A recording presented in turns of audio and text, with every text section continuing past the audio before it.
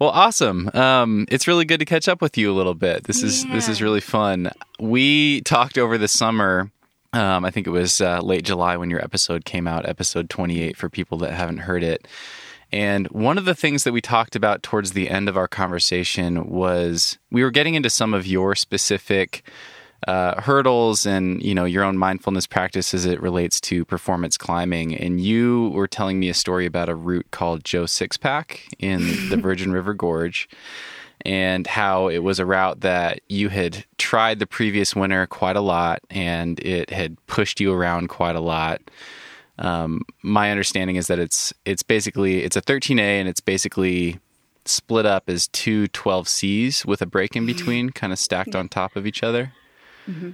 And I remember you describing, I actually just listened to it again today. I remember that you were describing that you associated the upper half of the route as the scary part of the route. Like that's the space that it filled in your mind. And you had decided to walk away from that route for the season, and you were kind of excited about a round 2 this coming winter. And I thought I would start by reading an Instagram post from you. This is from December 7th, 2020, from your gratitude journal. And it says, "Today, I'm grateful for rock climbing and all it has taught me about the joy in the face of challenge. For the awareness to savor my abilities even when the outcome doesn't work out as planned. And I'm very, very grateful for my right bicep that, though tired, got me to the good holds so I could finally tick off my old friend, Joe SixPack. Mm-hmm. Joe, you're one rowdy son of a bitch. Just kidding. I'm sure your mom was a great lady." So fantastic. I was really excited to stumble into that, and congratulations on what I know is a pretty stubborn project. So yeah, I would love to hear about it. Yeah, I'll just leave it at that. I'd love to hear about it. Yeah. Oh man, it was I felt really grateful to be able to come back to it and to have done some training. Like I think I mentioned this in an interview, like part of it was like, well, I have to train if I want to do this thing and it's important to me. So yeah, grateful that I had the space and the wherewithal to set myself up to then like kind of settle in. And, what did that look like, your preparation? Because you've been living in a camper, at least for much of the last year.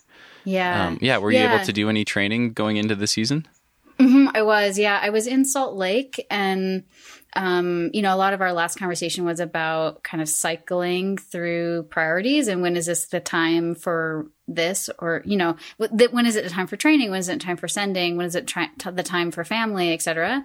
And I kind of organized things so that I could be in Salt Lake, have access to the gym, and really dig into training. So I spent like a month, 6 weeks training. Then I went to rifle for a few weeks, came back, did a little bit more training, and then like hit the road. And yeah, so that training was, gym based and lots of hangboarding. And honestly, how my experience of training is that at first, a lot of it is about recruitment, and it's just like getting my muscles to believe in themselves again, sort of. and like the strength is there. You just have to learn how to tap into it. Sure. Okay. And like what kind of teaching or reinitiating the muscle to its maximal capacity, and then like increasing that maximal capacity.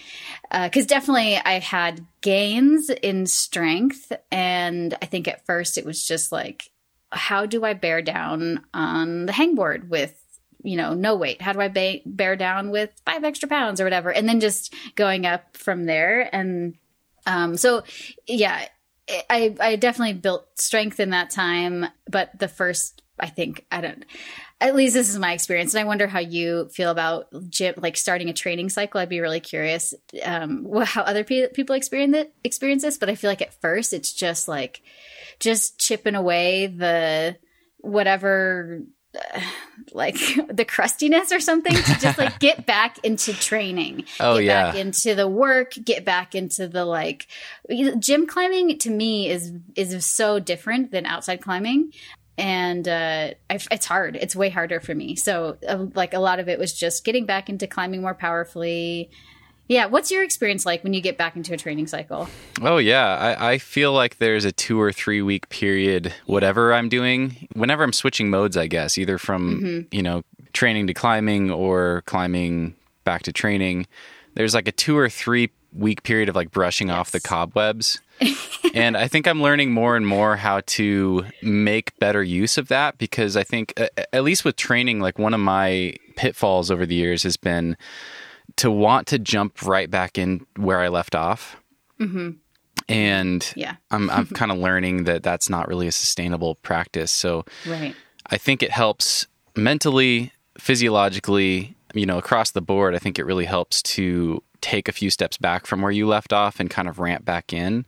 Yeah. And that can work really well as that kind of brushing the cobwebs off, or, getting the crust off, or whatever, whatever you want, however you want to describe it. Yeah. But yeah, there is always a transition. But another thing I've changed too is my training and climbing used to be a lot more binary.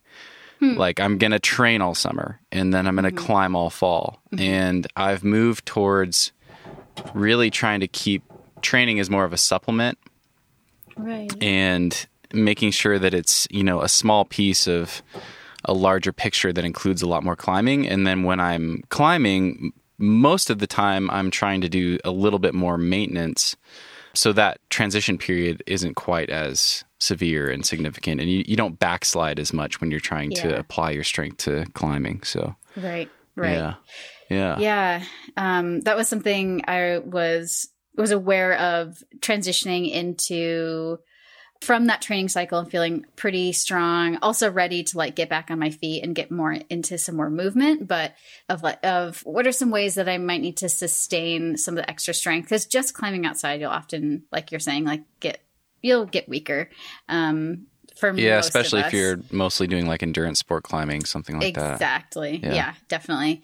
And like what do I need to be aware of? What can I integrate? What could that look like for me to stay fit and strong and powerful while I'm climbing outside, and while I'm inspired to climb outside? Because there are some times when I'm not that inspired to climb outside. Like there's something in the future that I want to work on. Like this is something I was processing just a few days ago. It was like, well, there's something I'm inspired to do outside, but I'm not probably ready for it yet. So I'm inspired to train. I'm inspired to like dig deep and get a little bit stronger, and doing that in a way that I'm still getting outside, that I'm kind of integrating both of them so that the transition isn't as stark. Yeah.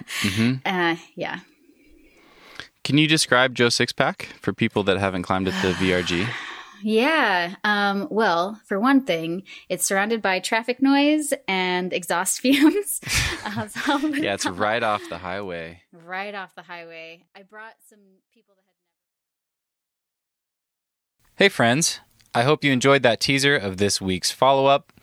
If you want full access to follow-ups, you can sign up for $5 a month on Patreon at patreon.com/thenuggetclimbing.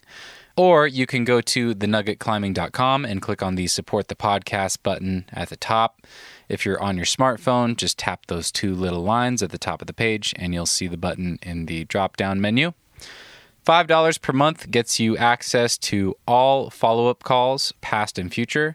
As long as you are a member, you'll have access to all of them. As you just heard in the teaser, I've been recording some follow-up conversations with past guests on the show to talk about what they've been up to lately and to go even further into the weeds on a specific topic than we typically would on the podcast. Follow-ups are 20 to 30 minutes in length, occasionally longer, and I will be releasing one every other week to make sure I always have plenty of podcast guests to follow up with. If you sign up for follow-up calls, what you are really doing is supporting the regular podcast and helping me continue to chase down interesting guests so I can pick their brains and bring you new nuggets every week. And by signing up on Patreon, you get some bonus content to look forward to as well. In addition to getting access to follow-ups, I will also let you know who's coming up on the show, and you can submit patron questions for upcoming guests, as you have undoubtedly heard in other episodes of the podcast. $5 per month. Think of it as buying me a beer at the local brewery after a long day of climbing. Whether or not you choose to sign up, thank you for listening, and feel free to share the podcast with your friends or leave a rating on your listening app. It truly helps, and I appreciate you for tuning in. I am very grateful for you guys. Much love to you all. We'll see you next time.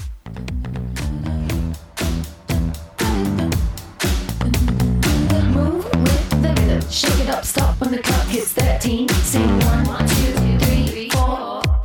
Cause no one can do it like we do it, like we do it, like we do it. Cause no one can do it like we do it, like we do it, like we do it. Cause no one can do it like we do it, like we do it, like we do it. Cause no one can do it like we do it, like we do it, like we do it.